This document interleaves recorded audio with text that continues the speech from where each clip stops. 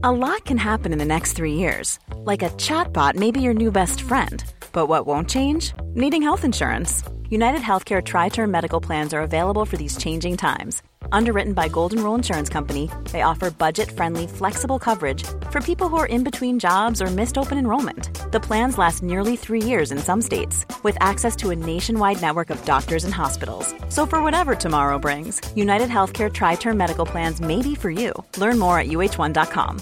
This is Paige, the co-host of Giggly Squad, and I want to tell you about a company that I've been loving, Olive & June. Olive & June gives you everything that you need for a salon-quality manicure in one box. And if you break it down, it really comes out to $2 a manicure, which is absolutely insane. It's also so easy to get salon-worthy nails at home with Olive & June. The difference between how your nails used to look when you did them yourself and now with the Mani system is a complete game changer. The best thing about Olive & June, too, is it's a quick dry. Dries in about 1 minute, lasts for 5 days, and full coverage in up to 1 to 2 coats. Visit oliveandjune.com/perfectmani20 for 20% off your first system. That's oliveandjune.com/perfectmani20 for 20% off your first system.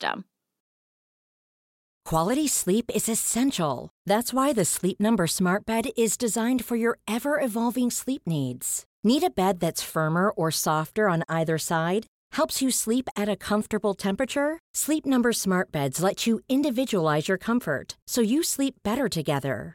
J.D. Power ranks Sleep Number #1 in customer satisfaction with mattresses purchased in-store. And now, save 50% on the Sleep Number Limited Edition Smart Bed for a limited time. For J.D. Power 2023 award information, visit jdpower.com/awards. Only at a Sleep Number store or sleepnumber.com. Oh, Pontus Jansson's magic. He wears a magic hat. If someone throws a brick at him, he'll head it fucking back. He heads it to the left and he heads it to the right. And if we get promotion, we'll sing this song all night. Som ni hör på sången så är Pontus Jansson redan en stor hjälte i Leeds United. Det har verkligen varit tvära kast i mittbackens liv de senaste månaderna. Från en lite oväntad plats i den svenska EM-truppen till att plötsligt få ett nytt kontrakt med Torino indraget i sista stund, till en utlåning till Leeds United och en succéstart som gjort honom till en fansfavorit på bara en handfull matcher. I den här podden berättar Jansson om händelseförloppet i Torino, där nye tränaren Sinisa Mihailovic plötsligt fick kalla fötter när 4-årskontraktet med svensken skulle skrivas på. Nej, jag blev helt knäckt alltså. Det var, för att han var ändå tränare när jag fick kontraktet. Och han har ändå sagt till sportchef och president att Pontus vill jag satsa på. Och jag skrev på kontraktet och fått det av dem. Och sen, det blev som ett slag rätt i ansiktet när allting bara vände över en dag. Och apropå kontrakt så berättar Pontus Jansson öppenhjärtigt om den ångest han kände när tiden i Malmö FF var på väg att rinna ut. Och hur han övervägde att stanna i Malmö FF för alltid. Jag ringde Per Nilsson som var vd då. Så sa jag Per, jag vill träffa er imorgon, jag vill skriva på typ ett livstidskontrakt med Malmö. Jag vill inte härifrån, jag trivs så bra, jag vill bara stanna. Och vi pratar naturligtvis om Pontus Janssons roll i Janne Anderssons nya landslagsbygge. Och vad det var som fick mittbacken att framföra kritik mot Erik Hamréns styre efter sommarens EM-slutspel. Man ser typ Island och Nordirland och sådana här enligt mig skitländer komma längre än vad vi gjorde och vi hade ett mycket bättre lag. Det var det att man kokade inombords att det inte gick så bra som man ville. Då så blev det extremt. Jag kom från Italien med Ventura som jag sa tidigare. Vi förberedde oss så extremt. Jag visste exakt vad man skulle göra. Det var lite, vi hade inte riktigt den tanken. Alltså, vi visste inte vad vi skulle göra under de matcherna. Pontus Jansson är aldrig rädd att säga vad han tycker och tänker. Han tar ofta ställning i frågor, vilket är uppfriskande när det handlar om en fotbollsspelare. Och här följer en späckad timme där vi avhandlar nya klubben Leeds, skadehelvetet i Torino som hotade karriären och hur Rickard Norling räddade hans spelarkarriär i Malmö FF och han bjöd tillbaka när Norling behövde inspiration 5 år senare. Som vanligt inleder vi podden med en faktaruta.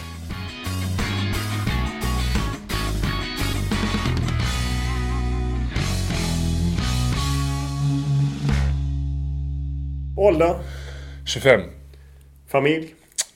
Flickvän och en liten hund. Bor? I Leeds. Utbildning? Ta studenten, det är allt. Lön? Så jag klarar mig. Vem är historiens största fotbollsspelare? Rent personligen är det Zlatan, så får vi säga han. Vilken är din bästa fotbollsupplevelse? SM-guld med Malmö. Ska jag säga något av det så är 2013 när jag spelar nästan alla matcher. Om du tittar på spelare du antingen spelar med eller spelar emot. Vilken egenskap kan du beundra hos en annan spelare? Det är mycket. Men framförallt om de är sköna med bollen. Mycket sulor och så här uppskattar jag. Man ser skön med bollen, alltså. Den är viktig för mig. Vad har du fått nöta mest på i din karriär? Oj. Jag har spelat alla positioner så jag har fått nöta mycket. Men som back är det väl taktik och positionsspel. Framförallt då i Italien. Vad är det värsta du hört på planen? Att man är ful och äcklig och allt det här grisnacket som man är rätt ful själv i sitt tugg, så att man får rätt mycket tillbaka. Jag utgår från att du har ett favoritlag. Varför blev just det laget ditt favoritlag? Jag är infödd i MFF med familjen som följt dem sedan de var små. Och sen har jag gjort det sedan jag var liten. Och så gått på matcher som man var liten unge och sen spelat det. Så att, Malmö. Vad är lycka för dig? Att familjen var bra, vännerna var bra. Och jag själv var bra, såklart. Vilken talang hade du velat ha förutom att spela fotboll? Båda mina bröder är ekonomer och jag gillade också mycket och ekonomi och så här, och planerar min egen ekonomi nu. Så något inom ekonomi. Vad är din favoritsvordom? Cazzo. Och det betyder på svenska för de som inte är italienare. Ja, det är väl ett könsord på italienska. Vilket ljud ogillar du?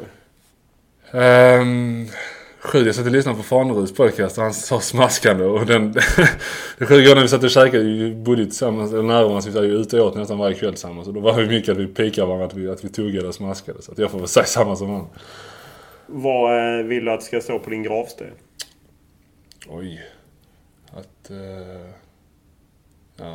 Det var inte lätt. En fin människa.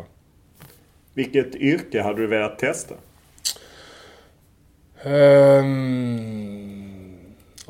Huvudtränare. Parte lo spiovente Jansson e stavolta è buono il gol del Torino, ha segnato Jansson 1-0, la rete del vantaggio del Toro al 12° del primo tempo. Di solito li subisce i gol su palla inattiva, stavolta ha segnato al 12° con lo svedese Jansson. Målet mot Udinese i april för Pontus Jansson var välkommet. Äntligen hade han fått starta för Torino, och det var en del av en plan som klubben hade för att spela in honom med tanke på den kommande säsongen. En tränarrockad ledde dock till en oväntad flytt från Turin och han hamnade i Championship och engelska Leeds. Utlåningen har dock varit ett lyckokast hittills, och även om han själv aldrig hade sett sig i den engelska fotbollen så verkar det onekligen som att det är en match made in heaven.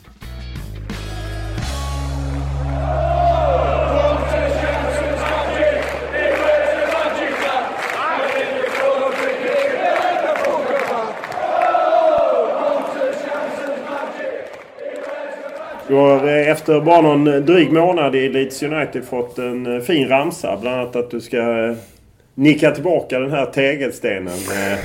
Hur känns det att ha blivit hjälte på så kort tid? Ja, nej, det är fruktansvärt roligt. Alltså jag kom ju dit med förhoppningen att få spela matcher och vara en viktig spelare för Leeds. Men det har gått... Jag förväntar mig att det skulle gå bra. Det satte stora krav på mig själv, men jag tror inte de andra visste vad de skulle få ut av mig. Klubben kanske, men fansen nej. Så att nej, det har varit en bra start. Är det du som är bra eller är det Championship som är dålig? Ja, förhoppningsvis är det jag som är bra. Jag är ju själv väldigt positivt överraskad av kvaliteten i Championship. Hade ingen aning vad jag skulle förvänta mig och är imponerad. Alltså många bra spelare, många bra lag, så att får väl lilla mig själv då.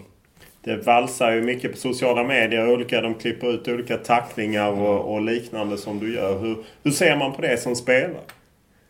Ja, nej, alltså det som jag säger, jag är sjukt glad att de uppskattar och att de tycker jag gör någonting bra. Men liksom det kan vända snabbt. Jag gör ett par dåliga matcher så får man ju höra det då. Men nej, jag förbereder mig sjukt noga. Jag har förberett mig sjukt noga de senaste åren. Blivit enormt mogen som spelare och människa och tränar enormt hårt. Så jag tror det är att jag får betalt för det nu. Vad är det som är speciellt med att spela i Championship, som då är engelska andra ligan? Den är alltså väldigt lik Premier League. Såklart en nivå, alltså sämre kvalitet, men alltså väldigt lik Premier League annars. Och sen är det sjukt bra skyltfönster. Och enormt mycket matcher. Det jag har saknat de senaste åren. Så resonerade jag. Sen blev det speciellt med hur allting slutade i Italien. Jag ville bara ha någonting klart så fort som möjligt. Och när jag hörde om Leeds så bara fick jag en känsla att fan, det vill jag köra på. Hur är spelet? Vad är det som skiljer sig där i Championship? Nej, det är väldigt likt Premier League alltså. Det är, folk, man kan tänka att de bara köttar och skickar iväg bollen så fort de får det. Men alltså lagen vi har mött hittills vill spela och försöker spela bakifrån. Så att nej, jag är sjukt positivt överraskad. Ni är ju nu några svenskar, för det har inte varit så många svenskar. Så Joel Ekstrand, Gustav Engvall i Bristol, du och Antonsson, Max Antonsson. Och Max Olsson spelar i David. Är det en liga egentligen som passar svenskar? Ja, det tror jag nog. Alltså, det är, för mig personligen passar det skitbra. Jag tror för backar. Alltså, vi svenska backar, vi är väldigt noggranna. Vi slarvar inte. Vi ofta en back, typisk svensk back är rätt stor och bra på att nicka bort bollar och så här också. Så att för mig personligen alltså, är som handen i handsken. Om du har ju gått hem riktigt bland fansen och på något sätt lever ju med fansen och liknande. Är det så att du tänker, nu får jag fansen med mig, eller är det som du är? Nej, det har jag ju fått höra nu i England också, att de älskar mig lite. Men alltså, det som jag sagt där, alltså, det är bara naturligt för mig alltså. Att hetsa publik och få alltså, springa fram till publiken och få med dem och sånt, jag vet inte. Alltså, det bara kommer naturligt för mig. Jag gjorde samma i Malmö och jag vet inte, när jag går ut på planen så händer någonting med mitt huvud. Alltså, det bara blir så. Så alltså, jag gör inte de sakerna för att de ska tycka om mig. Utan det kommer automatiskt och sen är det bara en bonus att de gillar det. Hur mottas du utanför Ellen Road? Ja, nej, det är sjukt. Alltså, om vi bara snackar rent sociala medier och så här, så är det ju alltså sjukt. Alltså, jag har gått från 10 000 följare till 30 000 på en månad, så att rent där är det enormt. Men även på stan är det klart de uppskattar det, och restauranger de känner igen en och man ibland får betala mindre. Men det var likadant med Italien. Italien var nästan ännu värre. För där är fotbollen alltså verkligen en religion. Det är stort i England också, men Italien var extremt. Så att det är bara det man är kul, det är uppskattande och kul när folk kommer fram och uppskattar det. Vad hade du för relation till Leeds United innan du gick dit? Nej, jag kommer ihåg att det var ett gamla storlag ju. Jag kommer ihåg 0-0 med Viduka och Harry Kewell och de här klassiska lirarna. Och att det var gamla storlag som sagt. Men sen när jag kom dit så kände jag direkt när jag kom in på Ellen Road. Bara kände fan det här är, alltså det andades en anrik förening. Lite som när man går in i katakomberna på Swedbank Stadion och gamla Malmö Stadion. Att man märker att det är någonting som ligger i luften. Så har de haft det tufft nu ett par år. Och nu kände jag med snacket från president, från tränare, att de vill satsa nu och vill verkligen komma tillbaka. Och såg mig som en viktig pusselbit i det. Och sen var jag bara, som sagt, jag ville allting klart så fort som möjligt. Och det kändes bra. Och sen, ja, börjat bra nu. Hur är stödet från publiken exempelvis på bortaplan? Ja, vi har med oss typ 2-3 tusen var vi en spelar. FA-cupen mot ett likt 2-lag. Typ 4 timmars bussresa hade vi, jag tror det var 2-3 tusen. Så att, ja, de är galna alltså. Är det, om du jämför med publiken i Malmö eller i Torino, hur skiljer det sig? Läktarkulturen är väl lite annorlunda. I Sverige och i Malmö då är det mycket mer sånger och de är med i 90 minuter. Typ brittisk. Läktarkultur är mer att de är involverade när det luktar målchans, hörn och då kommer de igång. Så det är inte lika mycket sånger på det sättet. Men ja, det var väl bättre än Italien, men Malmö ligger nu lite före fortfarande. Och det är inga bengaler? Inga bengaler, inga bråk. Om du ser, vad betyder det att Pep Clotet, den gamla Malmö-tränaren som du väl ändå hade lite under din tid i Malmö, vad betyder det? Alltså egentligen inte mycket alls, för att jag visste knappt om det när jag fick höra om Leeds. Men sen när jag kom dit och träffade honom såklart så var det ju en bonus såklart. Och han har hjälpt mig mycket nu och han har ju pratat upp mig och tror mycket på mig för att de andra tror på mig. Och sen, men det var som han sa till mig direkt, alltså jag kan ju prata gott om det, men det är upp till dig och presterar du inte så kan jag inte trolla, jag kan inte tvinga dem att spela dig. Men ja, sen har jag gjort det bra och det är klart skönt att ha honom där. Du har ju varit med i veckans lag ett par veckor i rad och Gary Monk, managern, sa ju att han hade lagt märke till det när ni... Visste du om det? Att när Malmö mötte Swansea och han i och för sig satt på bänken men han spelade i Swansea då. Han sa ju det till mig då när jag träffade honom första gången. Men då trodde jag att han var tränare i Swansea redan då, så jag kopplade inte vad han sa att han var spelare då. Så, men han berättade det för mig att han tyckte om mig redan då. Vad betyder det att du har en annan svensk där?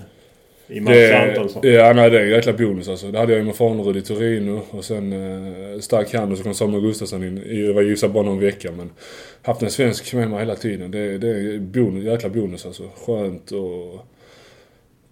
Ska man säga, det är skönt att kunna prata sitt eget språk och kunna ha någon som du känner lite bättre än alla de andra. Det är en jäkla bonus alltså. Jag tror du själv har sagt att Leeds har med Torino en uppgörelse att de ska köpa loss det efter 20 matcher. Sen hörde jag att du talar om att det kunde vara på gång redan i förväg. Är det på gång och är det något du vill? Något jag vill, absolut. Och vad jag förstår så håller de på redan nu och förhandlar fram det. Så ja, alltså jag hittar kärleken till fotbollen igen. Jag trivs fantastiskt bra och jag vill bara ha det klart så fort som möjligt. Så för mig, jag hoppas att det blir klart redan innan det antalet matcher som jag måste spela. Finns det inte en risk att skriva ett sånt kontrakt att man typ efter 19 matcher så känner de att vi spelar inte honom för vi vill inte köpa loss honom? Att man blir sittande då? Jo, det är klart att det finns en risk, men samtidigt så visste jag att det är upp till mig att prestera. Presterar jag 7 par fotboll om 19 matcherna så kommer jag sitta i en fantastiskt bra sits. För det är bara ett år kvar mitt kontrakt med Torino sen. Så att, den har man ju fått höra, men absolut, jag tänkte absolut inte så. Det ser det bara som en jäkla... Alltså, att det kommer att bli bra oavsett. Vad är målet? Är det Leeds en språngbräda mot större klubbar i Premier League? Ja, alltså i nuläget är mitt mål att ta Leeds i Premier League. Det är där jag tänker i nuläget. Och sen såklart så vill man ju spela Premier League och man vill spela mot de allra bästa, och jag känner att jag har sjukt mycket att ge här nu. Alltså, fått en bra start. Jag tror bara det i början, för jag känner att jag inte är nära 100% i form. Så att, men det jag tänker nu är att ta Leeds så långt som möjligt. Är engelsk fotboll det du har gillat när du har växt upp? Eller vad har du gillat för fotboll? Alltså man har följt engelsk fotboll som är det som har visat mest i Sverige. Men alltså sen när jag väl var på väg bort från Malmö, det var ju typ 3-4 fönster jag var på väg från Malmö, men det var aldrig något engelskt som var på tal. Och jag tänkte inte ens i de banorna för England. För då tänkte man alltid Premier League, Championship var inte aktuellt på den tiden. Jag vet inte varför, om jag ska vara ärlig. Men nej, så då, Italien var väl det som var ett land som var hela tiden. Och sen så trivdes jag sjukt bra i Italien de 2 åren jag var där. Och trodde att det var nog den ligan som skulle passa mig bäst. Men ja, jag hade nog fel. Kan de betala lika bra i engelska andra divisionen än i Serie A? Ja. Eller bättre till och med? Ja, nej, jag sitter på en sjukt bra deal så att jag är nöjd. Det är ju rätt fascinerande i andra ligan. Ja, nej, alltså pengarna är ju overkligt. Ja, inte bara i England utan hela fotbollsbranschen är ju overkligt stora pengar. Men alltså det var heller ingenting som jag tänkte på när jag gick till Leeds, utan jag ville spela fotboll och ville spela matcher, och det var det enda jag tänkte på. Sen att det var bra ekonomiskt så det var bara en bonus. Du har säkert inte missat känsligheten mellan ägaren Massimo Cellino och en del av Leeds-fansen som ju tycker han är en kontroversiell herre. Vad är din bild? Min bild är alltså svårt att säga. Så jag har bara pratat med ett par gånger och alltid trevlig mot mig. Och såklart eftersom vi pratar italienska med varandra så blir det att vi får en kemi. Men jag såklart hänger ju med lite och förstår att vissa kanske inte uppskattar han. Han är väl lite kontroversiell, men jag har inte haft några problem med honom och han tror mycket på mig. Jag vet att han älskar svenska mentaliteten. Jag har haft både Albin och Sebastian Eriksson innan i Calgary. Så att nej, jag kan inte säga något negativt om honom. Han var ju med i den här Daily Telegraph där de, bland annat Sam Allardyce, Englands förbundskapten, fick sparken. Han påstod vilja gå runt ett regelverk för tredjepartsägande genom att sälja delar av Leeds och så. Hur reagerar man på det som spelar? Det var ju rätt nyligen och jag tror det var precis dagen innan match som det kom ut, och sen spelade jag matchen och så stack jag hit direkt efter, så jag har egentligen inte hört någonting och inte velat lyssna vad det handlar om jag ska vara ärlig, så jag har faktiskt ingen aning om det. Vem skulle vinna mellan Leeds United och Malmö FF idag? Det pratade jag nu på lunchen här för någon timme sedan. Nej, jag är svårt att säga alltså. Spelar jag så vinner Leeds. Nej, jag vet inte. Det är som jag sa, jag är sjukt positivt överraskad av kvaliteten i Championship. Nu har jag inte mött de här lagen som jag åkte ut Premier League förra året, Newcastle och Norwich. Jag vet inte riktigt hur bra de står sig. Men nej, alltså jag är positivt överraskad av allt jag mött hittills. Vad har Marcus Antonsson visat? Ja, han började bra. Gjorde några mål. Blev väl också månadens spelare innan jag kom. Sen så gick vi över och spelade med en anfallare bara. Och den andra anfallaren var Wood, han gjorde ett par mål. Och sen så har han stått utanför laget de senaste veckorna. Men ja, det är så det är tufft. Alltså, vi spelar mycket matcher så att det är bara att fortsätta kriga. Sen har jag sagt igen, kommer du ett par matcher och gör ett par mål så är du tillbaka igen. Du började ju proffskarriären i Italien och Torino. Vad är det man lär sig där som försvarare? Om du liksom lite konkret för oss som inte är med på träningspassen. Ja du kan ju fråga Rickard Norling som var och besökte mig. Nej, jag hade det som en fråga också. Ja, nej, det är alltså... Med Ventura då som jag hade det, jag tror det var extremt. Alltså för att det spelade vi ofta... Första året hade vi i Europa League så spelade vi söndag, torsdag. Så det var inte så mycket träningar. Men andra året då så spelade vi ju ofta söndag ju. Så att måndagarna var vi i princip alltid lediga. Och sen så visste vi exakt, tisdag när jag vaknade på morgonen så visste jag okej, idag är det tisdag, jag vet exakt hur vi ska göra på träningen. Onsdag, torsdag, fredag. Så jag visste exakt, alltså alla visste exakt vad det var som skulle ske. Men det var tisdag, onsdag så var det ofta mycket alltså hårda träningar. Alltså riktigt hårda träningar. Mycket spel, mycket possession, man. Och sen onsdag eftermiddag, så från onsdag eftermiddag, torsdag, fredag, lördag så var det bara fokus på då kommande motståndare. Mycket video och sen mycket 11 mot 0 och sen så hämtade de in juniorer, Primavera-laget då som skulle sparra mot oss. Så att när jag gick ut på matchen sen på söndagarna, de matcher jag spelade, så visste jag alltså exakt vad den jag mötte vad han skulle göra och när jag fick bollen exakt vad jag skulle göra, vem jag skulle passa och vem jag inte skulle passa. Så det var alltså så strukturerat i detalj så det var nästan löjligt. Inget som jag varit van vid från tidigare i alla fall. Var det för mycket? Enligt mig var det för mycket eftersom jag var från MFF där vi hade Rickard då. Typ sa till oss, ja, ni går ut och spelar varför vi är så mycket bättre att vi kommer vinna ändå. Men alltså samtidigt så lärde jag mig sjukt mycket av det. Mycket mer disciplinerad och kan värdera besluten på ett mycket bättre sätt. Och sen så var Ventura en jäkligt hård tränare också. Det är han som nu är Gianpero Ventura, förbundskapten.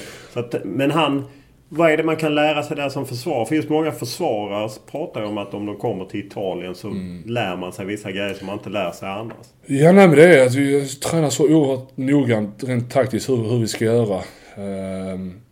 Som jag sa, när jag gick ut nu med till Napoli så nu vet jag gå in. Då spelade de med en anfallare centralt. Jag var ju den Libron så jag hade ju typ man mot honom. Och jag visste exakt vad han skulle göra hela matchen. Nu gjorde han ju upp målen då så det kan inte så lätt mot honom. Men jag visste exakt vad han skulle göra och vad jag skulle göra mot honom. Så det är mycket så strukturerat att när du går ut och spelar i matchen så vet du exakt vad du ska göra. Hur du ska försvara och hur du ska anfalla med bollen sen. Och det är för att du tränar så oerhört hårt på det in i detalj. Hur du ska försvara och hur du ska anfalla. Det är väl egentligen det enkla. De lägger ner enormt mycket tid. En normal träning för mig MFF med Rickard. Och då har han själv sagt att han ångrar att det var så lätt att en timme knappt. Medan i Torino kunde vi hålla på 2,5 upp till 3 timmar ibland. Var du fysiskt bättre tränad där också?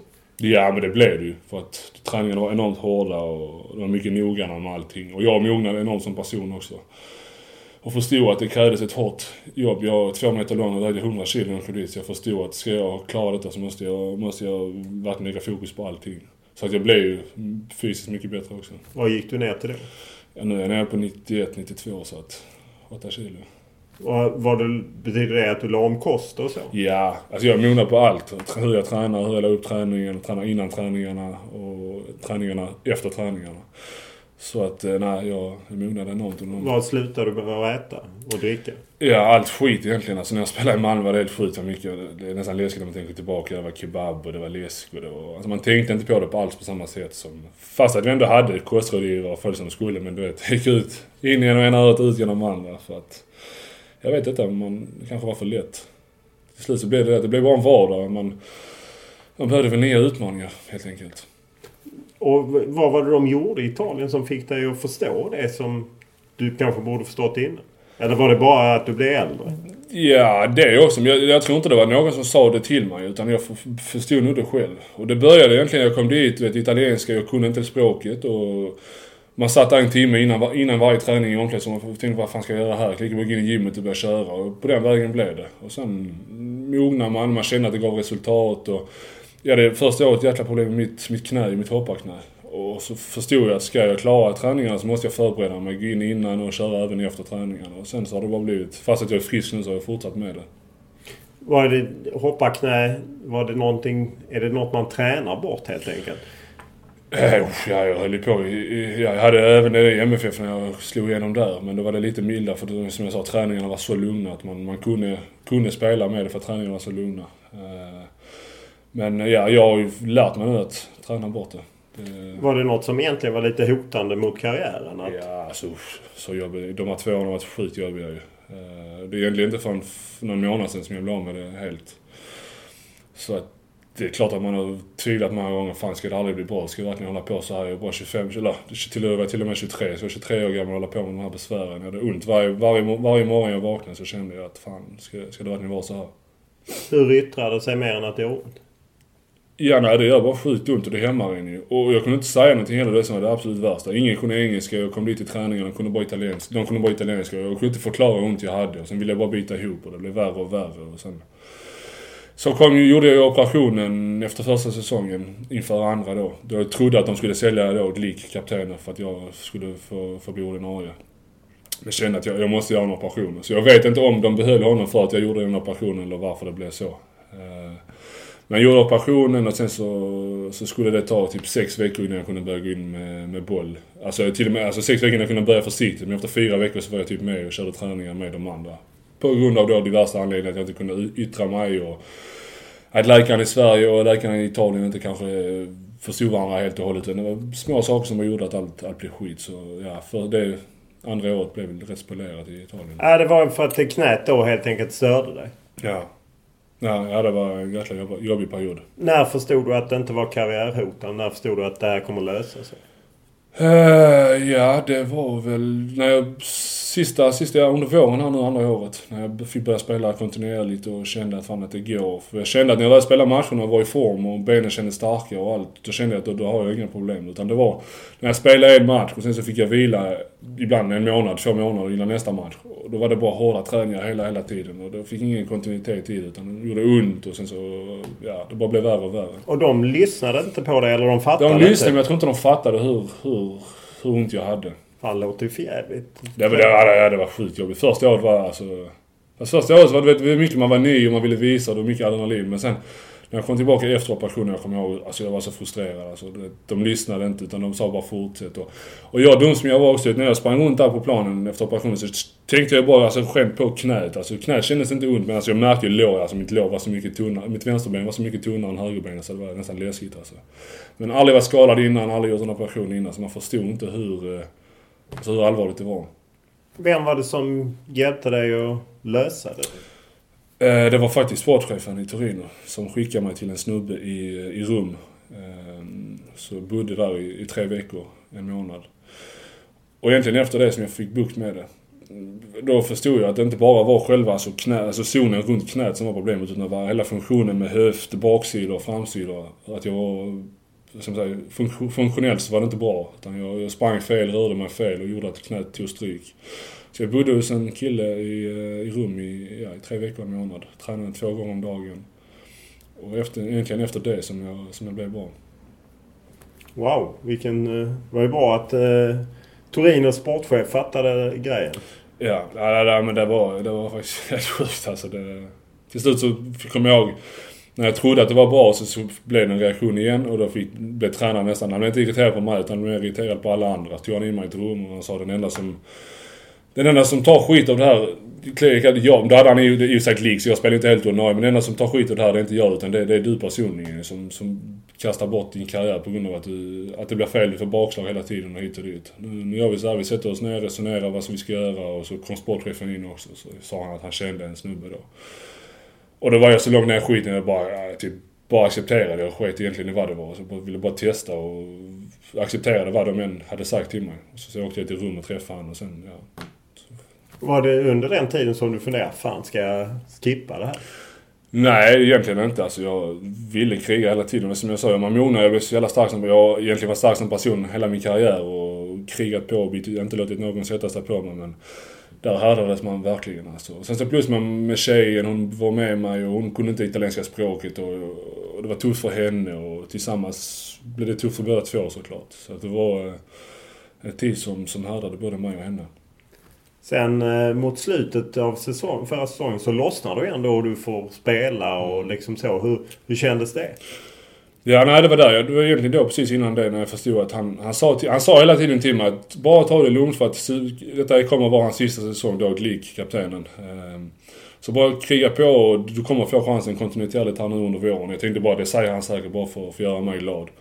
Men jag förstod att han var ärlig och sen så fick jag 2 matcher och sen fick jag ju problem med min baksida så jag missade 2-3 matcher efter det. Men sen så fick jag spela 4 matcher till i slutet, vilket gjorde att jag sen blev kallad till EM. Och, ja, det gick bra där under våren, riktigt bra. Så han höll sitt ord hela tiden och jag uppskattar det verkligen. Det är inte lätt att ställa en kapten åt sidan och säga att vi kommer sälja dig i sommar så du får stå åt sidan nu för att vi ska spela in Pontus. Så att, det var kul att han höll sin ord. Det är en bransch som annars är mycket skitsnack.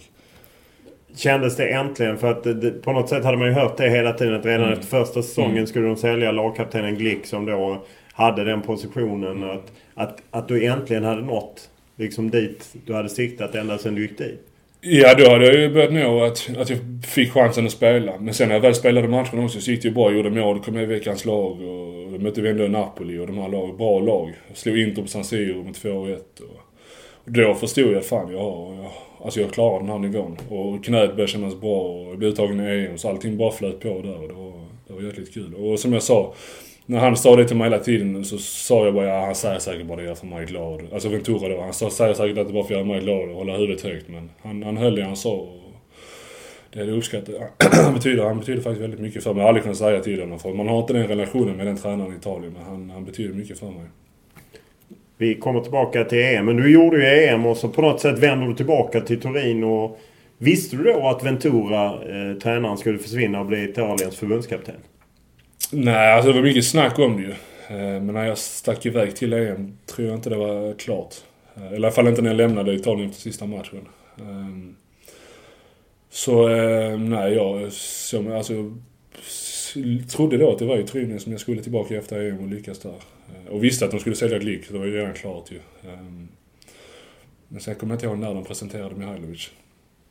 Ja, det är ju efter då EM och du är hemma i Sverige och sen så åker du ner och på något sätt det talas om ett nytt 4-årskontrakt och en ny satsning. Vad är det som händer när det sen går åt helvete? Ja, allting började med att jag kom ju ner en vecka senare än alla andra på grund av EM ju. Kommer ner och då har jag sagt till Martin innan jag gör första träningen här nu på försäsongen så vill jag ha kontraktet påskrivet, allting klart. Så jag tror jag åker ner den 15 juli ska jag vara på plats. Så jag tror den 10 juli eller något sånt, 11 juli så skriver jag på med Martin i Malmö. Då har sportchefen skrivit på det och jag skriver på det och så bara fattas en kråka från presidenten och det skulle han göra då, typ någon dag efter. Så när jag kommer ner då så tror jag typ att allting är klart den 15 juli. Börjar träna och då var jag till feedbackslinjen tänker jag bra, det är 2 platser att slåss om. Kändes bra i början och sen så fick jag en liten reaktion på mitt knä då igen. Och då tillbaka till de här jävla onda tankarna att fan mitt knä ska det förstöra nu igen. Så jag vet inte om det har med det att göra mitt knä. Tränaren blev orolig. För om jag skulle klara en hel säsong i Serie A. Och därför drog tillbaka kontraktet tillsammans med presidenten då. Men jag vet inte. Alltså jag kände redan direkt när jag kom ner första träningen att de trodde på mig men inte den tron som Ventura hade. Så jag kände redan direkt att det var någonting som lurade. När förstod du att presidenten inte hade skrivit under kontrakt? Det tog ett par veckor. Jag tror det var redan, inne på den 3:e eller 4:e veckan. Så kom jag ringa Martin Dahlin. Jag ringde han säkert varannan dag. Så vad händer? Ska det bli klart? Ringde sportchefens högra hand då, sekreteraren. När blev det klart så säger de till mig hela tiden, ta det lugnt bara. Det är så här det funkar i Italien och det tar sin tid. Och man accepterar det, du vet. Men inne på 3:e-4:e veckan förstod jag att någonting är skumt här. Och sen så Martin blev sjukt förbannad. Han ringer till då sportchefens högra hand och får till honom och börjar gråta typ så. Martin typ skrek på honom. Till slut så förstod han det typ. Så fick han ur honom typ så jag vet inte om det är att tränaren kanske är osäker på Pontus att han vill ha sina egna spelare. Spelare som han vill hämta in från andra klubbar. Och då förstod vi att det handlade om det. Och sen så gick det snabbt efter det. Hur reagerade du själv? Jag blev helt knäckt alltså. Det var... Även fast jag hade det på känn så blev det ändå som ett slag i ansiktet alltså. För att han var ändå tränare när jag fick kontraktet. Och han har ändå sagt till sportchef och president att Pontus vill jag satsa på. Tillsammans då med Maximovic. Och jag skrev på kontraktet och fått det av dem och sen, det blev som ett slag rätt i ansiktet när allting bara vände över en dag.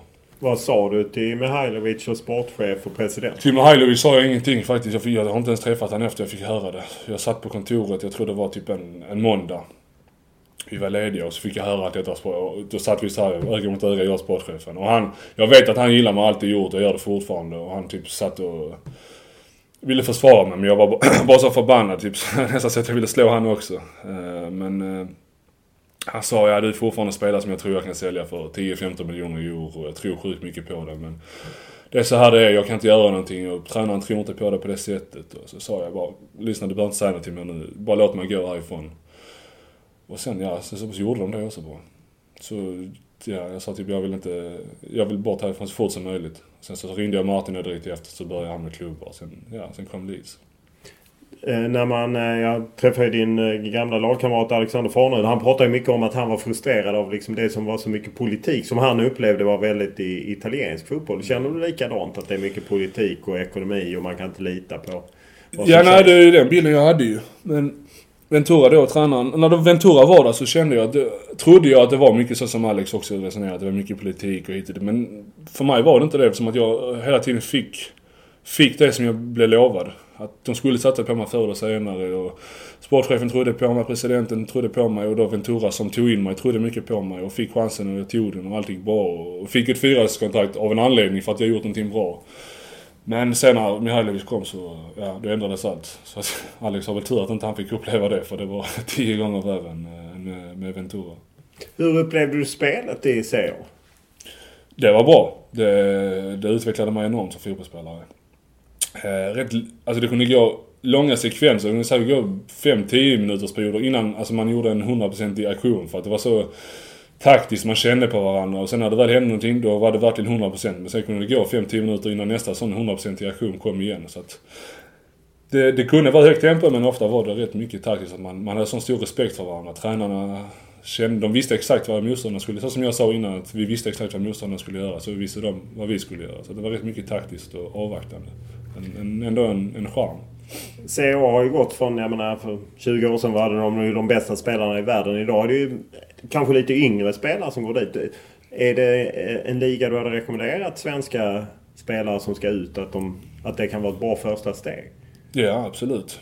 Eftersom att det inte är sjukt fysiskt och det är inte jättehögt tempo. Så nej, jag tror absolut det är en sju. Man blir taktiskt väldigt skolad. Men sen som sagt, man måste vara väldigt stark som person också. Samuel Gustafsson kom ju ner och han hade en lite tuffare sits än vad jag hade. Han har ju knappt varit med på bänken. Men jag tror att de tror väldigt mycket på honom. Men det gäller att vara stark, att han fortsätter kriga på. Och är man inte det så då är det nog rätt tufft i Italien. Alltså. Med språket är så här. Alltså, det är språket. Språket är nog den största anledningen till det, tror jag. Så att det är svårt att komma in i laget om du inte kan språket. Och sen så tränaren pratar bara italienska. Du sitter på genomgångar och du fattar ingenting. Och om du inte tar tag i det direkt, då är det sjukt tufft alltså. Om man ser till att du kom från Malmö FF, en storklubb i Malmö, och så gick du till Torino som ju på något sätt, även för de har en stor historia, så är de ju andra klubb bakom Juventus. Hur var det? Det är faktiskt ingenting som jag tänkte på alltså. Men klart att lite var det att jag kunde spela matcher i Malmö. Vi vann med 2-3-0 och jag blev utbuad av fansen för att vi inte spelade tillräckligt bra och vann med tillräckligt mycket höga siffror. Medan i Italien man kunde acceptera ett kryss och bli hyllad av publiken. Så att den skillnaden märkte man ju av. Men att Torino är en enormt stor klubb. Alltså rent i Turin så är ju Torino större än vad Juventus är. Så att man märkte inte av det på det sättet.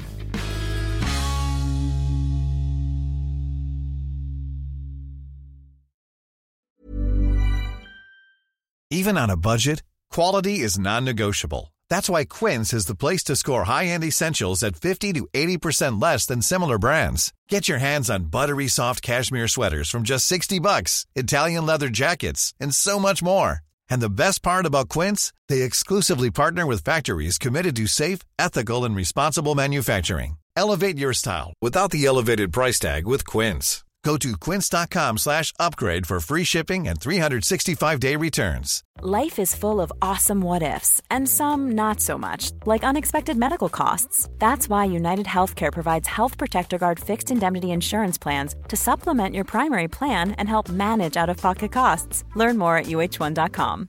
I'm Sandra, and I'm just the professional your small business was looking for. But you didn't hire me because you didn't use LinkedIn Jobs. LinkedIn has professionals you can't find anywhere else, including those who aren't actively looking for a new job, but might be open to the perfect role, like me.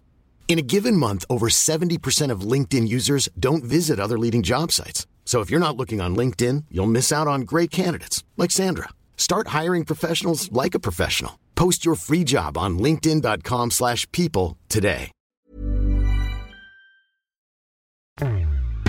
Jag vill tro att det var för att få undan lite tid här i fallet. Titta på Pontus Jansson. Jo. Sulfint och alltihop. Och nu får han passa sig Johansson. Hussein i mitten också. Hussein i mitten. Men till slut blev det en spelare för mycket. Pontus Janssons hjärta och kraft. Och där är Blomqvist i kampen med Pontus Jansson. Det blir lite rörigt. Men Jansson har med sig bollen när han kommer ut ur situationen och möter publikens bifall. Det var inte en överstegsfilm. Stiller. Och Pontus Jansson är före Stiller. Steget före. Kan Malmö luckra upp det här? Abad, och så kommer 1-1-målet! Det är en sån oerhört tjusig nick från Pontus Jansson. Och det är 1-1 Malmö FF. När Pontus Jansson som tonåring lämnade moderklubben i Arlöv och gick till Malmö FF var han redan en dedikerad MFF-supporter. Och engagemanget i klubben hänger i trots att han flyttat utomlands. Men hans egen resa i Malmö FF var allt annat än spikrak. Han skolade till slut om från forward till mittback, men hade problem att ta klivet från ungdomslaget till A-truppen. Allt lossnade på allvar när Rickard Norling gav honom förtroendet. En tjänst Jansson kunde återgälda när en Norling mellan jobb letade ny inspiration. Du slog ju igenom i Malmö FF och när du väl lämnade Malmö FF, var det svårt att lämna MFF som du brinner för? Ja, det var, om nu har pratat om tuffa perioder i Italien så det halvåret eller de månader innan jag skulle lämna Malmö, det var nog den första tiden i mitt liv om jag ska vara ärlig. Varför det? För att har du en kärlek för ett lag så som jag hade och har för Malmö så är det sjukt speciellt att lämna. För att på ett sätt så vet jag att jag ska komma tillbaka. Fansen okej, för de kan man stå ut med. Men alltså att göra någon sårad inom föreningen som jag vet att jag vill komma tillbaka till och förhoppningsvis komma tillbaka till. Det var den känslan som jag grämde mig över hela tiden. Att jag vill bara göra alla glada och testa något nytt, för det var därför jag lämnade Malmö. Men ja, det blev ju bra till slut, men de månaderna var sjukt tuffa. Alltså att jag blev satt på bänken och att de skulle satsa inför Champions League, det var ingenting alltså. Men att jag hade det hela tiden, att hur kommer de komma ihåg mig, hur kommer jag kunna komma tillbaka sen, de tankarna hade jag sjukt mycket.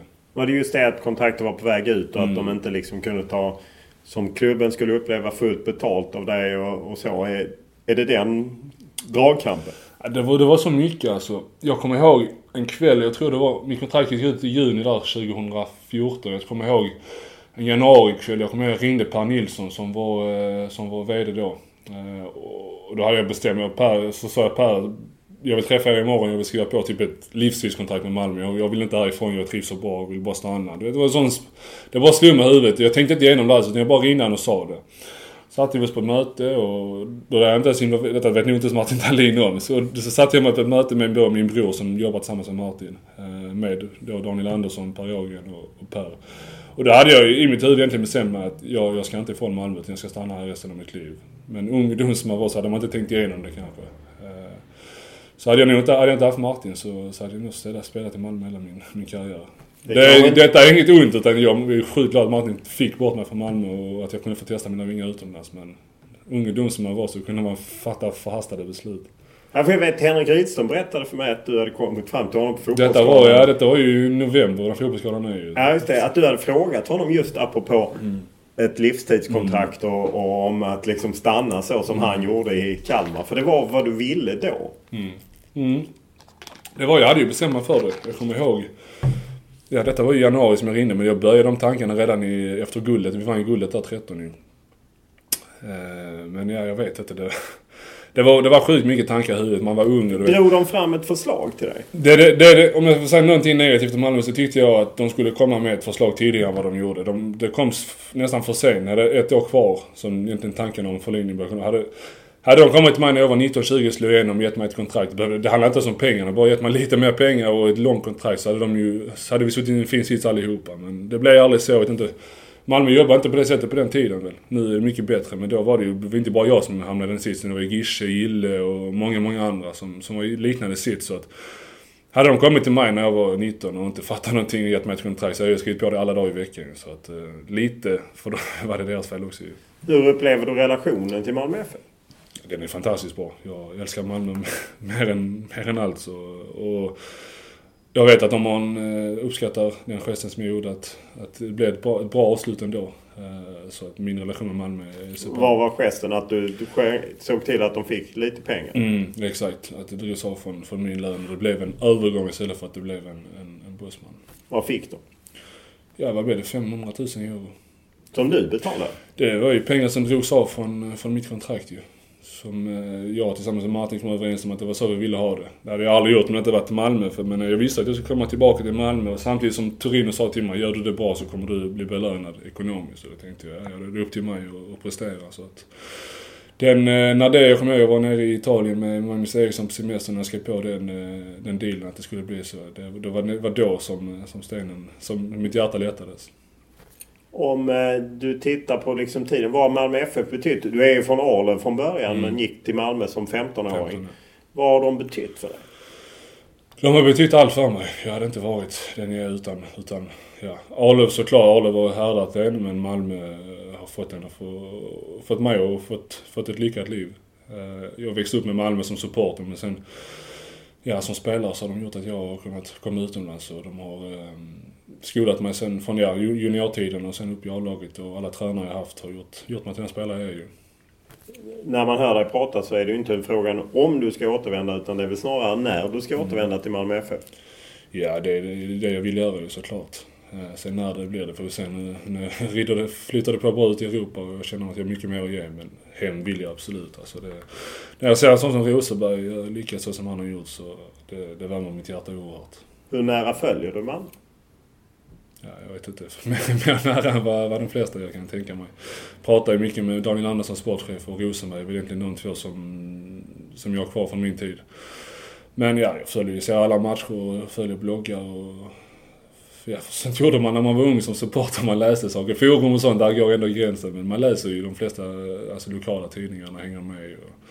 Så att man har bra koll.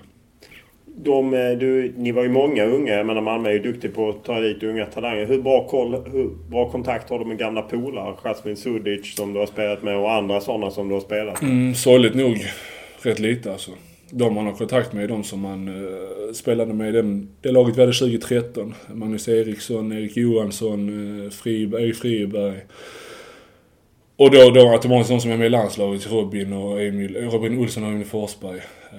Men det blir, alltså det är sorgligt nu så blir det att man glider ifrån varandra när man byter klubbar hit och dit. Och det blir naturligt, men sånt som Robin Olsson, våra flickvänner känner varandra och vi båda är nere från Malmöområdet. Det blir naturligt att vi kommer alltid hålla ihop på något sätt. Men de andra glider man ifrån, sorgligt nog alltså. De flesta MFF-fans känner ju säkert till det, men kanske inte alla, att du var ju anfallare från början och väldigt lovande sådan, eller hur? Du såg dig själv som en 9 eller 10. Ja, jag blev Malmös mest lovande junior som anfallare när jag var 16 eller 17. Så som mittback hade jag aldrig trott att jag skulle bli. Eller att jag skulle slå igenom som. Jag blev uppflyttad i A-laget som anfallare när jag var 18. Jag fick ett 5-årskontrakt som anfallare, så att det vände snabbt. Jag tror att hade jag varit anfallare så hade jag aldrig kommit så långt som jag har kommit nu. Vad var det för egenskaper du hade? Ja, bra med boll, stor, stark. Var rätt snabb på den tiden. Jag är lika lång som jag är nu, men jag är säkert 20 kilo lättare. Så jag var rätt snabb på långa sträckor och slet som ett djur. Men min styrka var att jag var bra med bollen. Det enda jag saknade var att göra mål. Det var därför jag inte fick fortsätta. Det låter som en viss brist som anfall. En viss brist, ja. Nej, jag kunde verkligen inte göra mål. Det var helt sjukt alltså. Det sägs att Aston Villa ville signa dig för x antal 100 000 pund. Var det sant? Aston Villa var det första. Sen var det även Ajax och de här klubbarna. Men det jag vet, man får ta sånt med en nypa salt. När man är ungdom på utlandslag så är det många som det skrivs om att de följer när de vill ha en. Ja, jag vet att det är så nära det var. Men Aston Villa kommer jag vara rätt nära intresserad i alla fall. Sen, var du sugen själv? Nej, det var aldrig sagt. Jag trodde ju inte att jag var så pass bra att jag skulle kunna bli proffs. Min enda dröm var att få spela i MFF när jag var i den åldern. Allt annat var bara en ren bonus. Jag trodde inte så att jag var så pass bra heller att jag skulle kunna få spela i MFF. Eller att jag skulle kunna få spela, men att vara en tongivande spelare, det trodde jag inte. Vem flyttade på dig från anfallet till back? Ja, vem var det egentligen? Det var ju med Rolle, så var det Rolle som fattade beslutet. Alltså Rolle Nilsson, exakt. Men jag tror faktiskt att det var Rickard Dahan tillsammans med Gregor Andreevski. Gregor Andreevski var den som sågade mig alltid. Han var ju alltid med på U21-matchen med MFF. Han sa att du är så värdelös på att göra mål. Han var ju själv gammal anfallare. Jag fick höra det varje match, du är så dålig på att göra mål. Han har alltid följt mig, alltid gillat mig, vet ju, man har alltid varit så hård mot mig. Så att efter matchen som har han gjort en dålig match, som har typ varit rädd och var nära Gregor för att han kan såga fotknallarna av en. Men det var nog de två som gjorde det, tror jag. Och sen så fick jag chansen någon intern match, någon U21-match som mittback och gjorde det bra. Sen... Hur reagerade du själv första gången de sa det? Samma igen. Jag kommer ihåg vi var säkert 5, 6, 7 anfallare och fick knappt aldrig träna som anfallare. Och tänkte jag fan, de kommer säkert vilja låna ut mig. Sen så var de 3 mittback. Jag frågade om jag kunde tänka mig att börja konkurrera som mittback. Och då tänkte jag okej, bra, då kommer jag i alla fall vara kvar i Malmö Salö. För att då är vi 4 mittbackar. Så då vet jag att jag har en plats i truppen i alla fall. Jag kommer ihåg, det var min första tanke att bra, då kan jag få en säker plats i Malmös trupp i alla fall. För du var utlånad till IFK Malmö en period. Av alla klubbar. Ja, men det var ju bara sån här... För att de hade gjort en deal och så var de tvungna att hitta några spelare som skulle dit. Så var vi 3-4 stycken kanske. Men det var aldrig något seriöst. Jag visste att det vill du stryka att säga. Jag trodde just det gule var... Ja, men min bror faktiskt spelat i IFK Malmö i 5-10 år. Så för mig har det aldrig känt ett hat för IFK. Utan jag följde IFK mycket när jag var yngre. Men då började du som sagt där som en av 4 mittbackar. När kände du att wow, jag har faktiskt en möjlighet att bli någon? Jag kände faktiskt rätt omgående. Som jag sa, de här internmatcherna och U21-matcherna, att det var mot...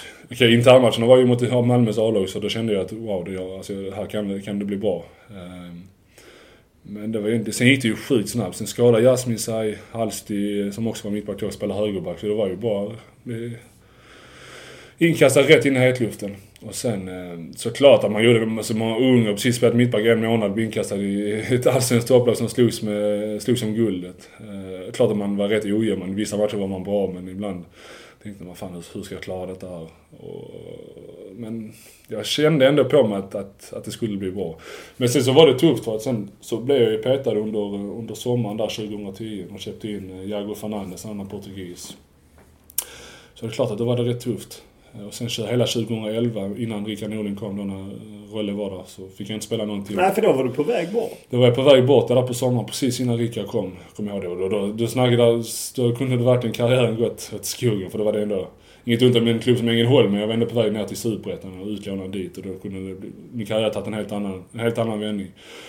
Så Rickard Norling kom och räddade min karriär där sen på sommaren 2011. Om du ser, vad var det viktigaste för dig att lära dig när du skolade om dig från anfallare till mittback? Det var så oerhört mycket att lära sig. Men jag hade Daniel Andersson bredvid mig, så att jag kunde inte ha någon bättre att lära mig av. Det var så sjukt många små detaljer. Har du inte varit mittback så sitter du inte i rimma, utan du måste tänka hela tiden. Nu behöver jag inte tänka när jag går ut och spelar match, utan det kommer av sig själv. Men att komma dit där till att få det att komma automatiskt, det var det tuffa. Ja. Och så var man ung och man var nervös, och Malmö betydde så mycket. Man spelade både som spelare och supporter då, för att när man något jag tidigare stått på läktaren och hejat. Så det betyder oerhört mycket. Att man ville ju göra alla glada. Min familj följde det nog, alla vänner. Och, det var mycket känslor inblandat också. Vad var det Rickard Norling gjorde som fick det att liksom hitta rätt? Egentligen ingenting. Han kom till mig, och det kommer jag ihåg, det betyder mycket. Han kom till mig direkt och sa att, och då hade jag ändå gjort det bra, för där förstår jag gjorde det bra i U21-landslaget där precis innan han kom, och då kände jag att jag höll en hög nivå. Så sa han till mig, jag tror han har säkert sett en U21-match, att du ska vara en startspelare i mitt lag. Och samma där igen, så tänkte jag bara, men detta säger han bara för att göra mig glad. Men han höll det, och jag presterade bra, och sen så gjorde jag det bra i några Champions League-match och kom in något veckans lag i Playoff Champions League. Och sen så är jag en kille med hög självförtroende. När självförtroendet är där så flyttar allting bra på. Och sen sommar 2011 så har det bara flyttat på hela tiden. Det är ju många som pekar då på en speciell match på Swedbank 2011, Milan, Malmö. Är det bara för oss andra utifrån som la märke till det? Eller betyder det något för dig också att du gick in och tryckte till Zlatan och han faktiskt nämnde dig efteråt? Det är klart att det betyder mycket. Men jag tror sen några dagar senare efter hade vi Dynamo Zagreb. Då gjorde jag nog min bästa match i karriären. Och då jag kom i veckans lag i Champions League. Men de veckorna där, ja. Det var nog där allting tog fart. Och sen så klart att med Zlatan och samma där så fick jag självförtroende för alla andra. Folk började prata om en och folk började förstå vem jag var. Och att jag hade tagit ner Zlatan. Och så fick jag självförtroende av det och började sväva iväg. Men ändå höll jag på en rimlig nivå. Men med självförtroende så kommer allting mycket, mycket enklare. Allting går mycket enklare. När tog du klivet ner från läktaren? Jag menar, det pratas ju mycket om att du är en som har stått i klacken och det känns som att du nästan tänt en bengal. Det vet jag inte om du har gjort eller inte. Du kan inte svara på det. Nej, men jag kommer inte ihåg när jag lämnade läktaren. Det måste ha varit i svävan som jag gick till juniorlaget när jag var 16, 17 eller 16. För innan det var jag ju på både hemmamatcher, men alltså jag var även på bortamatcher. Jag åkte med min brors kompisar hade en supportergrupp. Så jag åkte med dem och så det måste vara när jag var 16. Hur viktiga är fansen för Malmös identitet och för framgångarna? Ja, det är sjukt viktigt. Du kan ju bara kolla de senaste åren. Jag tror inte Malmö hade gått till Champions League. Eller 100% att de hade inte gått till Champions League och de inte hade haft fansen. Och fansen gjort den kraftsamling som de gjorde inför de matcherna. Sen kom det av sig själv eftersom att de kände att de betydde så mycket att de här kraftsamlingarna kom av sig själv. Men utan fansen har jag svårt att säga att Malmö skulle komma till Champions League 2 år i rad.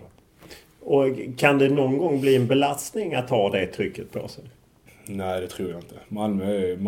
Det är något speciellt att spela i Malmö. För det som jag sa till dig innan, du kan vinna med 2-0 men ändå bli utbuad för du har inte gjort det tillräckligt snyggt. Men nej, jag tror när du skriver på för Malmö så förstår du att det är ett tufft klimat då. Om du ser på Malmö-fansen och liksom att de är så drivna, ser du någon annan klack i Sverige, jag menar du har ju spelat i Allsvenskan, som kan mäta sig med Malmö? Jo, jag tycker läktarkulturen i Sverige är alltså en av de bättre i Europa. AIK och Hammarby, Djurgården vet jag att de har AIK och Hammarby i alla fall. Har ju enorm läktarkultur. Men jag vet inte, det sitter någonting i Malmö. De har en sak läktarkultur, men det handlar också mycket om vinnarkultur. Som jag sa innan, man kommer in i Malmö så känner man fan, det andas en vinnaranda på något sätt alltså. Och jag tror det är många som säger liknande saker. Att i Malmö ska du vinna bara. Jag vet inte. Och har du det tankesättet att här spelar du i Malmö så ska du ha ett tanke att du ska vinna bara. Vem du än möter. Så smittar det av så att när du går ut och spelar matchen så ska du bara vinna matchen. Du har inget annat i huvudet. Alltså tankens kraft, den är sjukt viktig. Alla är ju ensamma om att vi har fantastisk läktarkultur på vissa ställen i Sverige och Allsvenskan så. Men det finns ju en baksida med...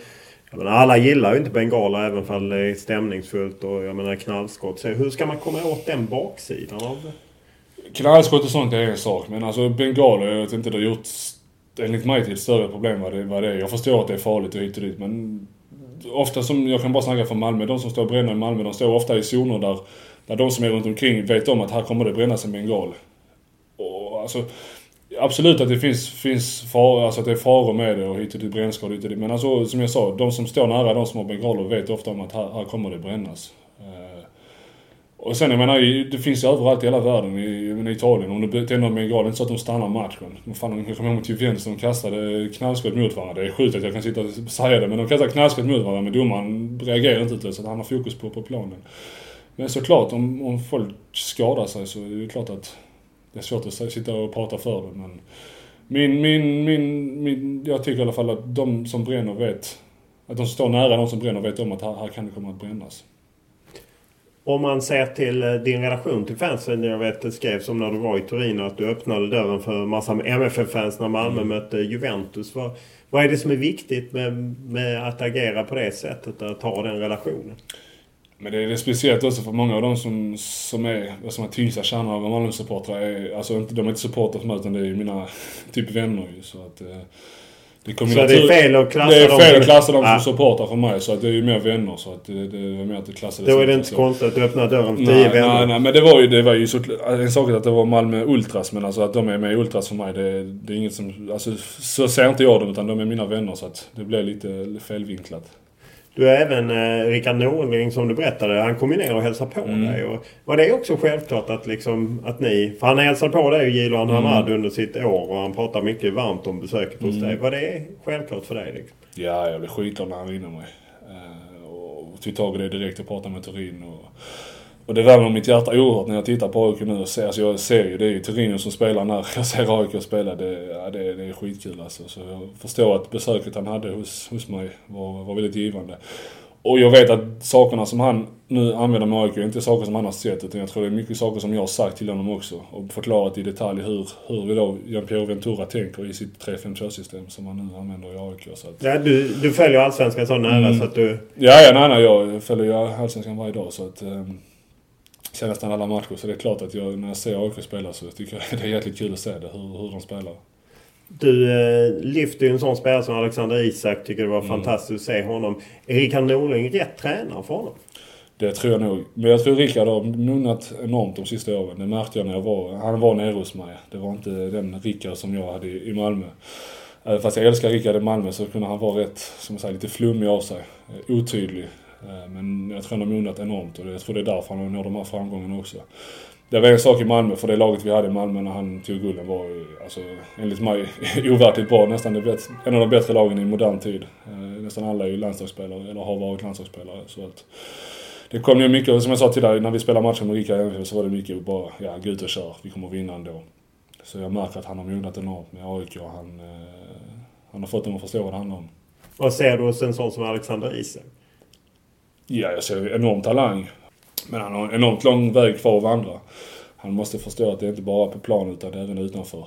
Som så jag mognade rätt sent. Jag mognade när jag var 23, han är bara 17. Och kan han mogna i rätt tid och i tidigare tid än mig så kan han gå egentligen hur långt som helst. Ingen kebab och ingen läsk. Ingen kebab och ingen läsk. Nej, men det är också det är inte bara vad du har på planen. Det är också hur starkt det är mentalt och i huvudet. Huvudet måste du ha med det hela tiden. Men han verkar vara sjukt stark. Du är lite av en ambassadör för Arlöv som ju egentligen är Burlövs kommun och har fått pris från dem och de har haft ett pris som liksom till en elev som är en förebild inom idrotten och liknande. Hur mycket betyder det för dig? Arlöv är allt för mig. Om jag älskar Malmö så älskar jag Arlöv lite mer. Jag vet inte, det är något speciellt. För de som inte är från Malmö och Arlöv, var ligger Arlöv är en liten förort ju. Det är ju bara 5 minuter utanför Malmö. Men det är där jag har alla mina vänner och jag alltså... Folk som typ gick och spelade med när jag var typ 12-13 år och folk som gick i skolan med mig. Jag kan bara typ skriva till dem, bara känna fan den här killen. Jag måste bara skriva och kolla hur han mår. Jag bara få den känslan. Jag vill bara kolla så alla mår bra. Och jag vill aldrig att någon ska uppfatta mig som att fan det är en kille han har svävat iväg och han skiter i oss. Utan jag tror, du kan åka ut i Arlöv och fråga de grabbarna som är där. Jag hör av mig så ofta jag kan och kolla så alla mår bra. Och jag vill bara känna att de ska komma ihåg mig som den jag var när jag bodde i Arlöv och spelade med dem och gick i skolan med dem. Den är sjukt viktig för mig. Sen så är det en annan sak med barndomsvänner som är med mig hela tiden. För de pratar med vardagligen.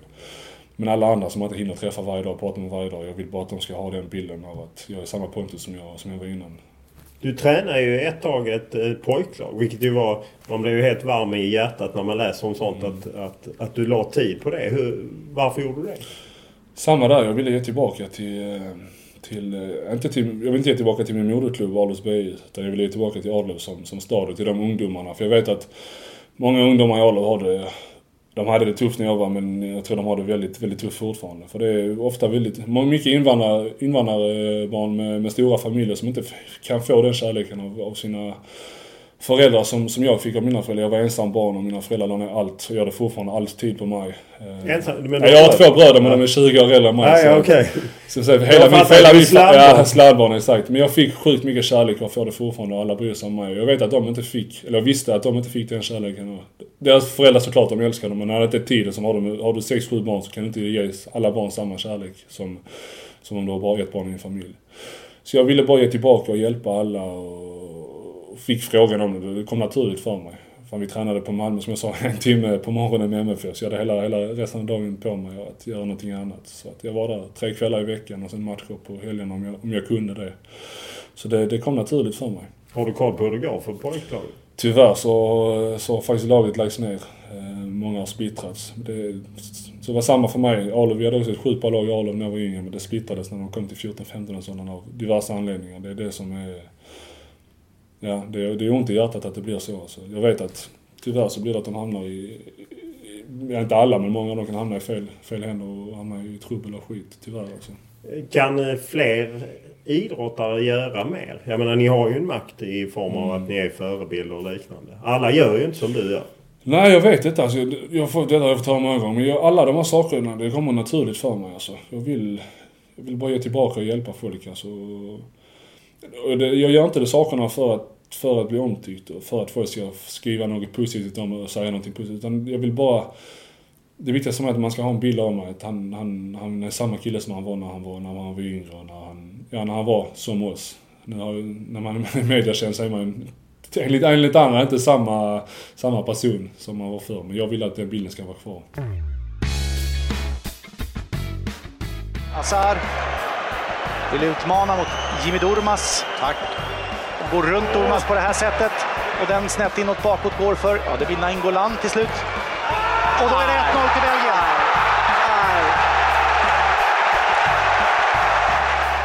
Som bekant åkte Sverige ur EM i Frankrike redan i gruppspelet. Och det var faktiskt inte bara fans och journalister som var kritiska mot den avgående förbundskaptenen Erik Hamrén. Mittbacken Pontus Jansson var i en intervju med Sydsvenskan kritisk och pekade på att det saknats strategi och taktisk inriktning. Själv har Jansson funnits med i den nya förbundskaptenen Janne Anderssons 2 första landslagstrupper och känns som den största konkurrenten till backparet Victor Nilsson Lindelöf och Andreas Granqvist. Framförallt nu när bästa kompisen Erik Johansson lagt landslagsspelet helt på is. Du samlas ju med landslaget för att möta Luxemburg och Bulgarien när vi spelar in det här, och Luxemburg kommer vara avspelat när den här podden går. Hur känner du nu att vara en del av Janne Anderssons landslag? Jag är sjukt glad.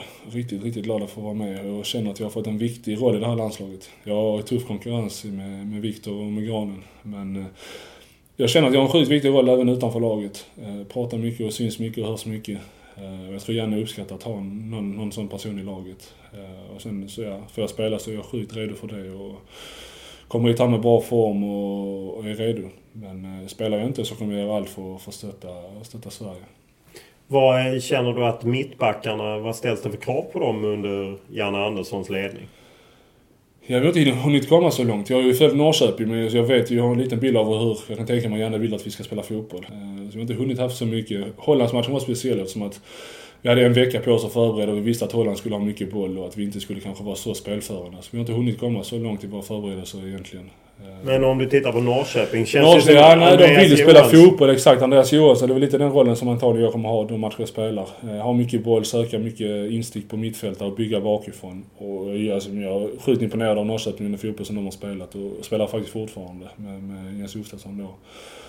Så att jag tror att han kommer fortsätta vilja spela den fotbollen som man gjorde med Norrköping. Sen så får man inte vara dumdristig. Spelar du mot Frankrike borta så är det klart att du kanske har en plan för att lösa det på bästa sätt. Men ändå ha en tro på dig själv hela tiden. Ska ni tro på VM 2018 eller ska ni bygga för EM 2020? För mig är det en självklarhet. Som jag pratade om Malmö innan, den här med vinnarkultur. Jag tror du måste hela tiden ha det i huvudet att du ska vinna matchen vem du än möter. Du måste ha en respekt för din motståndare, men de är människor de också. Och tro att du kan vinna en match vem du än möter. Vi kan inte ha den att vi säger nej men det är en tuff grupp vi kommer aldrig klara detta. Har vi den inställningen så klart då kommer vi inte klara det. Så vi måste vara positiva och tro på det. Hur är det att vara del av ett landslag utan Zlatan Ibrahimovic? Ja, det har man fått höra nu, eller frågan har man fått ett par gånger här nu. Vi tappar in 7 bra spelare, en stor ledare inom svensk fotboll. Men alla andra har fått kliva fram nu och ta ett större ansvar. Så att det är en ny tid nu utan Zlatan. Hur upplevde du den? För jag kan ju säga att jag upplevde det som att allting kretsade kring honom både på och utanför plan och att det satt en viss prägel framförallt utanför planen. Och jag kan tala med om på planen absolut, för att jag har en spelare som Zlatan som är så jäkla bra, en av världens bästa spelare. Det är klart att det ska det krisa kring honom. Men alltså utanför planen kände inte jag det. Zlatan han krävde mycket, men han gjorde det för lagets bästa, inte för hans eget bästa, utan han satte krav för att alla skulle ha det bra och han var alltså verkligen en av oss när vi var utanför planen. Så att Den bilden har jag inte. Alla frågar mig hela tiden, hur var Zlatan? Nu när jag kommer till England och även Italien, hur är Zlatan? Så säger jag, alltså på planen, han är lite som mig, sjuk i huvudet. Han har inga gränser, han kan göra vad han vill och säga vad han vill. Men utanför planen är han hur god som helst. Den bilden har jag verkligen av Zlatan och egentligen alltid haft. Okej att han är intervjuer har en liten kaxighet, men det är lite för att försvara hans identitet tror jag. Men alltså jag tycker han är en riktigt, riktigt god människa annars. Har du pratat med Erik Hamrén efter det du själv sa? Du var ju kritisk till hur det var kring under EM och att ni saknar en idé och så. Har du pratat med honom efter det? Nej, faktiskt inte. Hur känner du kring det? Nej, jag vet inte. Alltså jag är den personen jag säger ofta vad jag tycker och tänker. Sen det kan kanske verka fegt att säga att jag säger det till media och inte till honom direkt. Men det blev som det blev. Vi skildes åt direkt efter EM och man fick aldrig läge att ta upp de här sakerna under EM. Och så kom den här intervjun när jag sa det i ett läge där man var mest besviken för, alltså, inte för min egen del att inte jag fick spela. För den fick man höra han säger detta bara för att han inte fick spela. Men det var verkligen för svensk fotbolls skull. Alltså man ser typ Island och Nordirland och sådana här, enligt mig, skitländer komma längre än vad vi gjorde och vi hade ett mycket bättre lag. Det var det att man kokade inombords att det inte gick så bra som man ville. Och jag står fast för jag tyckte inte att vi hade, som säger den. Och så blev det extremt. Jag kom från Italien med Ventura som jag sa tidigare. Vi förberedde oss så extremt. Jag visste exakt vad man skulle göra. Det var lite, vi hade inte riktigt den tanken. Alltså vi visste inte vad vi skulle göra under de matcherna. Var det förvånande att man inte har mer i landslaget? Ja, lite kanske. Faktiskt. Var det något ni pratade om inom laget? Nej, det var det var saken. Jag vet inte, det kommer aldrig på tal riktigt. Och när man är inne i en bubbla, du kan inte alltid tänka klart heller. Det är det som är saken. Och så är du mitt i ett EM, det är mycket saker, mycket som kretsar i ens huvud. Och jag vet inte, det kommer aldrig riktigt på tal alltså. Hur var tillvaron där ute? Det såg ut att förvisso var ett fint hotell men ändå verkar lite tråkigt. Det var trist väder. Ja, alltså jag tyckte att det blev aldrig på riktigt liksom. Man hade en tro och hopp om att fan vad kul det här ska bli. Det var kul och det var en sjuk ära att få vara med. Men man kom aldrig riktigt in i den här hetluften att det verkligen var ett EM. Sen så klart det har varit helt annorlunda när vi gått vidare och kanske gått ännu längre, typ kvart semifinal. Det har varit en helt annan sak. Men ja, jag håller med dig. Det var aldrig riktigt som att man känner fan vad kul det här är alltså. Du som ju känner då Erik Johansson som ju överraskande bestämde sig för att sluta, eller åtminstone för en hel del tror jag det är överraskande, även om vi som pratar med honom vet att han inte är intresserad av fotboll på det sättet. Hur ser du på hans beslut att plötsligt lägga av med landslaget? Nej, Erik, han var min bästa eller närmsta vän jag hade i landslaget och en av dem jag pratade mest med sen MFF-tiden. Så att jag visste ju om det. Han sa det till mig men jag tänkte att den här killen han bara snackar. Han kommer säkert vara med ett par år till. Han är väldigt speciell som han är. Och jag kan säga, jag har ofta sagt att jag mycket tack vare honom också förstått att fotbollen kanske inte är allt i livet. Och det är mycket tack vare honom. Så att det är en väldigt fin människa men han är lite speciell. Har du försökt övertala honom? Nej faktiskt, eller det har jag ju såklart. Jag har sagt ofta att jag fan vad tråkigt det ska bli att inte du är här. Och för att det är en väldigt skön människa att vara nära. Som att fotbollen inte betyder någonting för honom. Och det kan vara skönt att ha en sån spelare kring sig. För att många andra i ett landslag och i ett klubblag, framförallt på den nivån man är, så ser fotboll så jävla allvarligt. Det är ändå bara egentligen en hobby. Alltså, att spela fotboll ska vara kul. Men det har blivit nästan lite för seriöst. Alltså känner du att det kan slå över för mycket även för dig? Ja, för som jag sa, när jag träffade Erik så förstod jag att det ska ändå vara på en rimlig nivå. Okej att man är sjukt professionell och lägger ner enormt mycket tid, men det ska ändå vara lite med glimten i ögat. Ja, alltså, och så det kommer med Simon Tern och så han sa en match är bara en match. Det kommer alltid nya matcher och gör du en dålig match så är det bara att glömma det för det kommer komma en ny match inom ett par dagar. I Championship så är det match om varannan dag så där var det inte ens tänka. Men att inte ta det för seriöst, man lär sig det på vägen. Du spelade ju i pojklandslag och sen spelade du i U21-landslaget och du gjorde debut i A-landslaget redan 2011 och först nu känns det som att du är med på allvar, även fall jag vet du spelade den matchen när Zlatan gjorde 4 mål och du var med i EM-truppen. Men känner du att det har tagit lång tid eller är det knät som har stoppat dig? Knät absolut varit en del av det och så plus då den här tuffa konkurrensen jag hade i Italien. Men alltså, såklart nu känner jag mig i mitt livsform men samtidigt som jag sa jag har mycket mer att ge. Det här är bara början tror jag. Men jag håller med dig, det är väl nu som jag på riktigt börjar få fart på grejerna i min karriär. Men så är det ibland, man sätter på omvägar på vägen. Ja, det som jag sa, i Malmö gick allting sjukt snabbt i början ju. Med Jasmins skada, Jasmin Sudis skada, jag fick komma in och spela rätt tidigt. Men hade inte han skadat sig kanske inte jag hade fått spela förrän jag var kanske 3 år senare, 21-22 kanske. Så att ibland går det snabbt, ibland tar det längre tid. Tar Sverige sig till VM 2018? Ja. Så måste vi tänka, jag har sagt hela tiden. Så att tankens kraft, den betyder mycket. Så att om vi gör det direkt eller via playoff, men vi ska dit. Stort tack. Tack så mycket.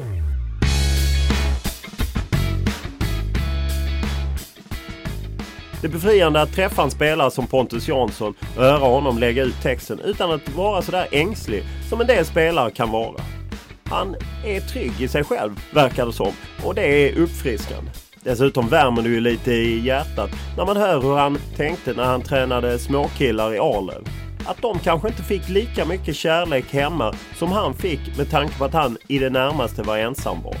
Eller hur han såg till att Malmö FF fick en bra slant när han lämnade klubben i sitt hjärta. Och att han verkligen vill komma tillbaka. Nej, det är inte så många spelare i dagens mediaklimat eller fotbollsklimat som är som Pontus Jansson. Och därför är det kul att det finns en svensk. Och att han sen spelar för en klubb jag gillar gör inte det hela sämre. Podden var som vanligt producerad av Olle Junell Lindberg och den rullar givetvis vidare. Som vanligt varje måndag, och vi är tacksamma för alla reaktioner eller inspel som ni har. olof.lund@tv4.se eller Twitter Olof Lund eller Instagram Olof Lund. Tack för den här veckan.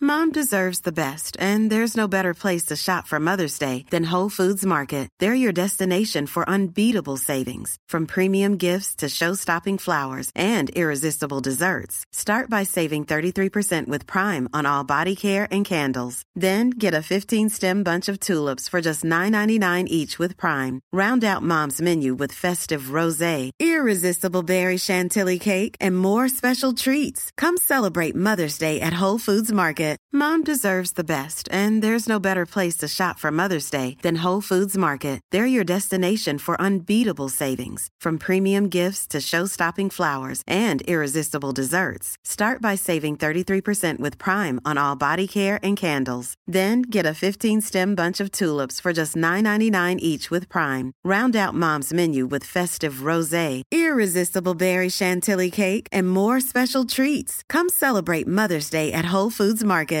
When you make decisions for your company, you look for the no-brainers. And if you have a lot of mailing to do, Stamps.com is the ultimate no-brainer. It streamlines your processes to make your business more efficient, which makes you less busy.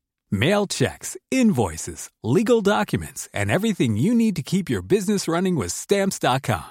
Seamlessly connect with every major marketplace and shopping cart.